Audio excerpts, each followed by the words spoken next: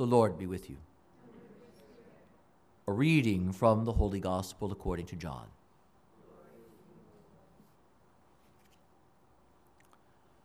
God so loved the world that he gave his only begotten Son, so that everyone who believes in him might not perish, but might have eternal life. For God did not send his Son into the world to condemn the world, but that the world might be saved through him. Whoever believes in him will not be condemned, but whoever does not believe has already been condemned, because he has not believed in the name of the only begotten Son of God. And this is the verdict, that the light came into the world, but people preferred darkness to light, because their works were evil. For everyone who does wicked things hates the light and does not come toward the light, so that his works might not be exposed. But whoever lives the truth comes to the light, so that his works may be clearly seen as done in God. The Gospel of the Lord.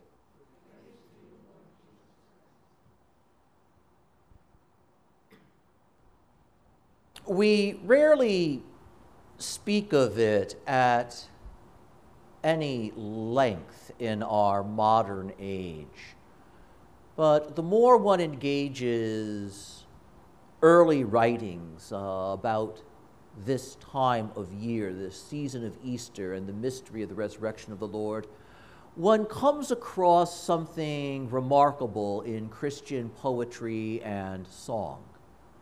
And that is the repeated references to the breaking out of prison.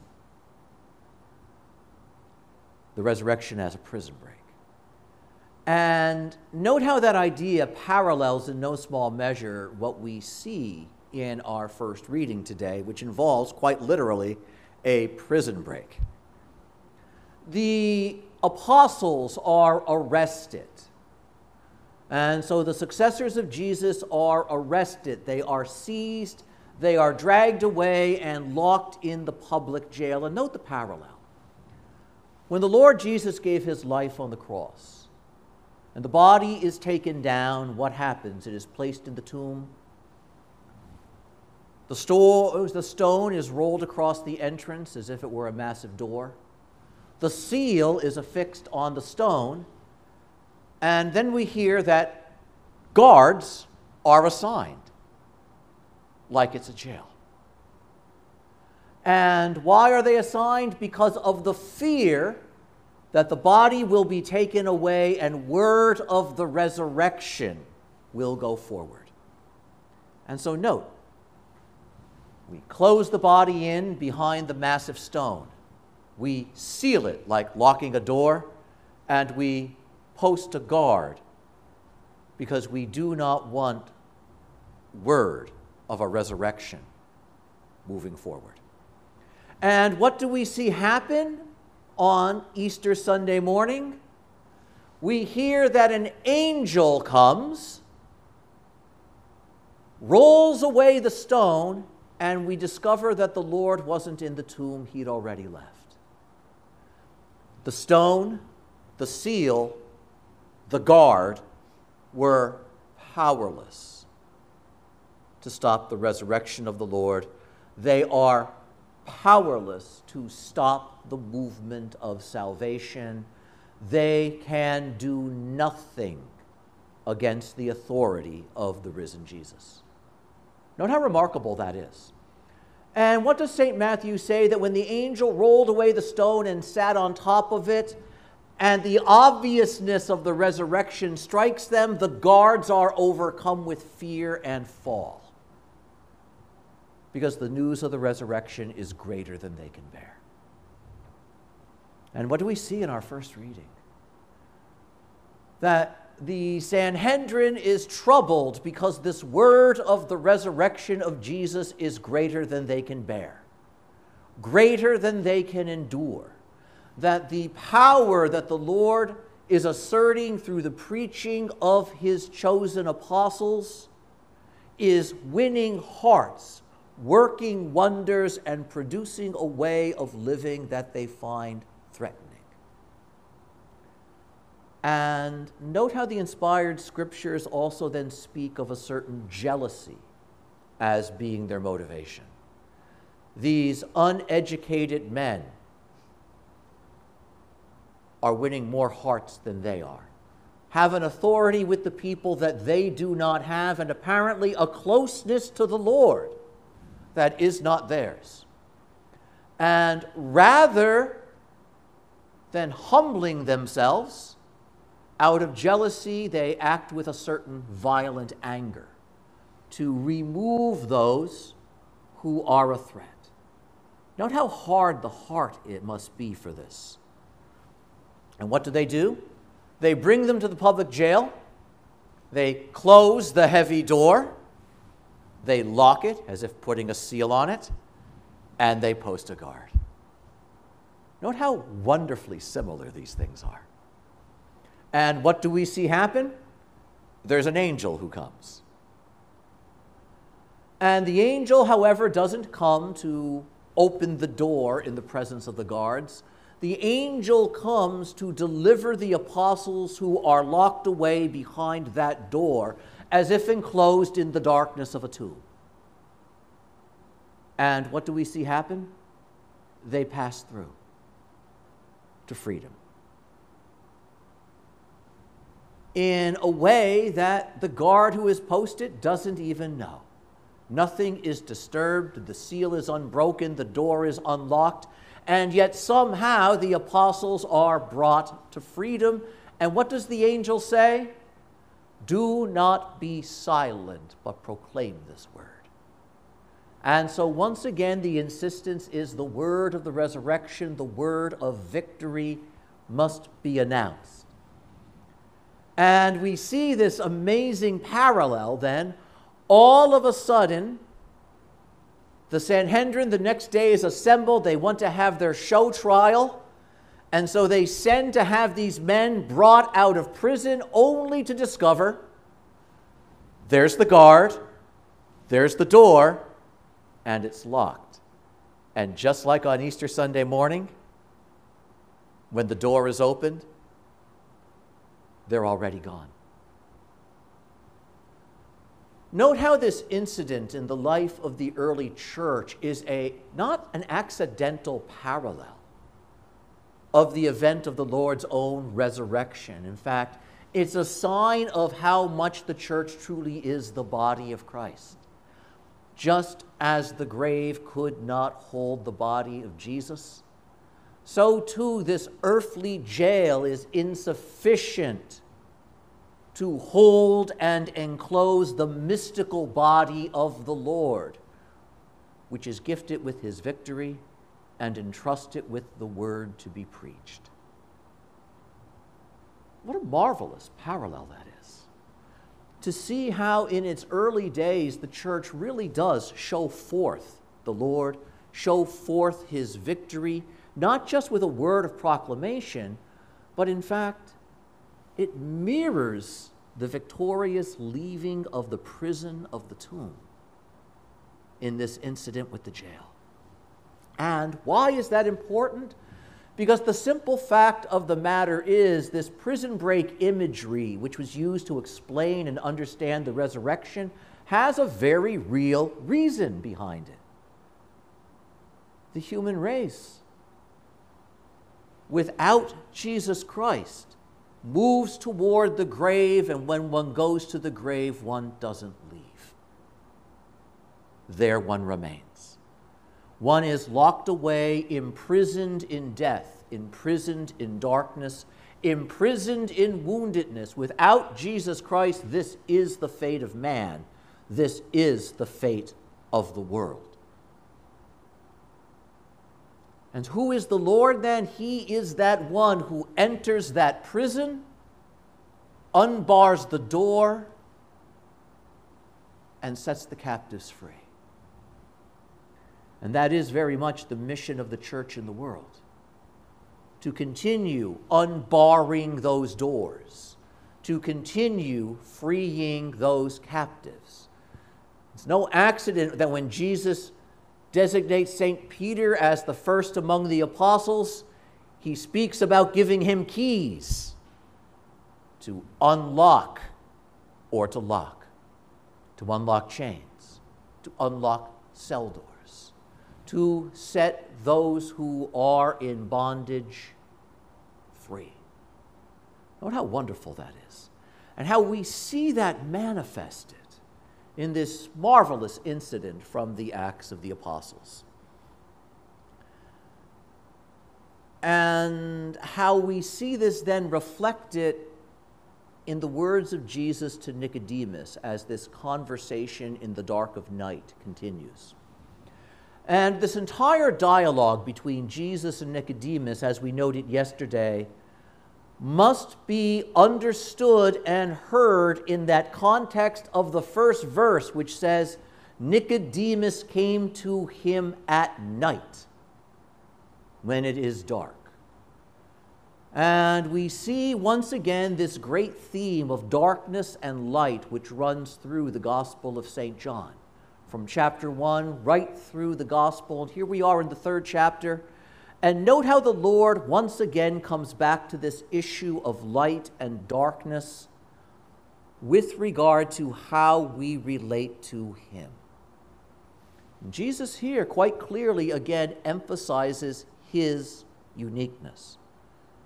God sent his Son because he loves the world. And he sent his Son to save the world, not to condemn it. And so again, we see that the Lord, who is quite capable of pronouncing a negative judgment, pronounces the positive choice to save, to be merciful. And he expresses that merciful choice in the sending of his Son, so that the world might know to whom it can look to be saved. This one comes into the world for the sake of the salvation of man, so that all who believe in the Son, who respond to the Son, have salvation. But then note what he says. And those who refuse to believe have already been condemned. Not so much by a judgment of God, but by themselves. They condemn themselves by their rejection of the salvation that the Lord holds out to them. Note how decisively then Jesus speaks about himself. One has to get his or her relationship with Jesus Christ correct, because Jesus is the one and only means of salvation for the world. He is the one and only Savior. He is the only begotten Son of God, not one among several. And so he is that one through whom life is given. He is that one through whom life is restored. He is that one that opens up the pathway to eternity itself. And the Lord continues. The problem, however, is this. Light has come into the world. Note the implication, the Lord saying, and that would be me. I am that light. So here's Jesus again speaking to Nicodemus, and it's nighttime. It's dark. And the Lord says, and I am the light that cuts through all darkness. Here in the dark, as you speak to me, the true light is sitting right in front of you. The problem, however, is, and we see this with the Sanhedrin in our first reading, what does the Lord say? Light has come, but men prefer darkness. And they don't desire the light as much as they might say they do. They don't desire the light because the light reveals the truth about themselves. And they don't want to face the truth of their own wickedness. They don't want to face the truth of the fact of their own evil.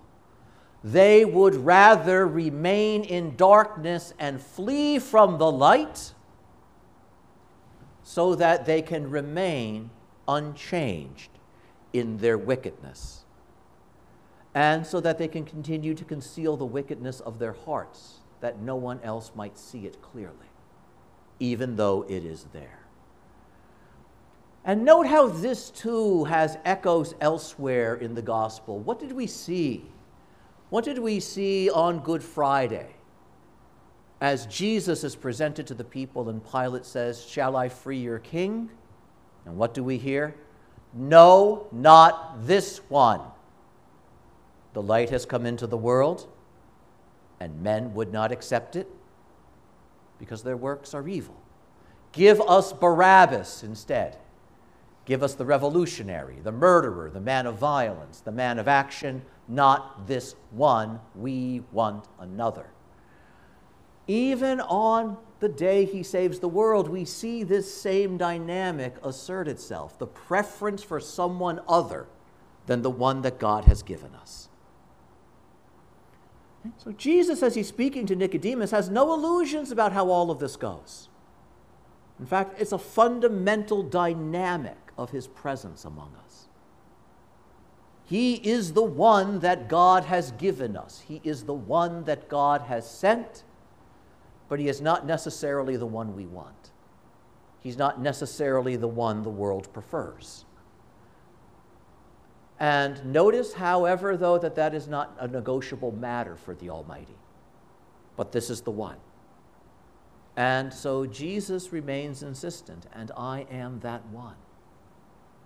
And the heart that loves truth, the one who loves goodness, on seeing the light, on sensing the nearness of the light, wants nothing more than to approach, so that the truth of the heart can be revealed, and that the goodness that God has stirred up and begun to produce in that life might be seen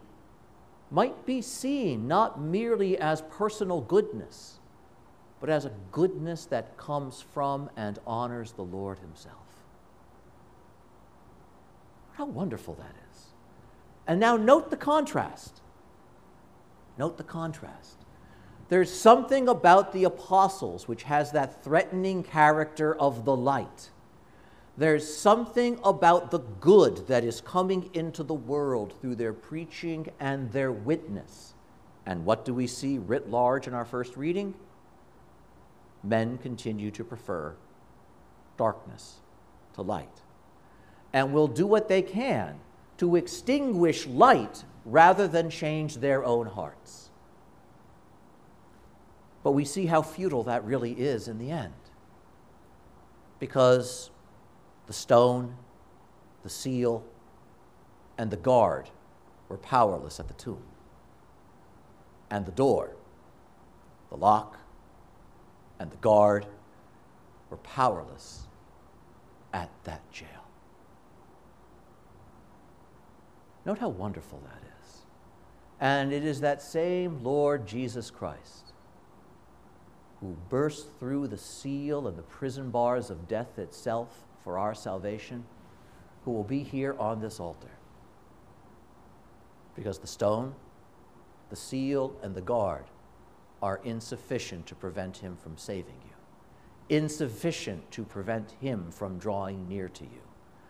But why do we have this? Because likewise, the door, the lock, and the guard are not sufficient to prevent the apostolic ministry from giving us this sacrament 2,000 years later. Note how wonderful that is. What we do here at Mass is the continuation of the work of those men who could not be held by the door, the lock, or the guard. And there is great cause for rejoicing in that truth. Amen.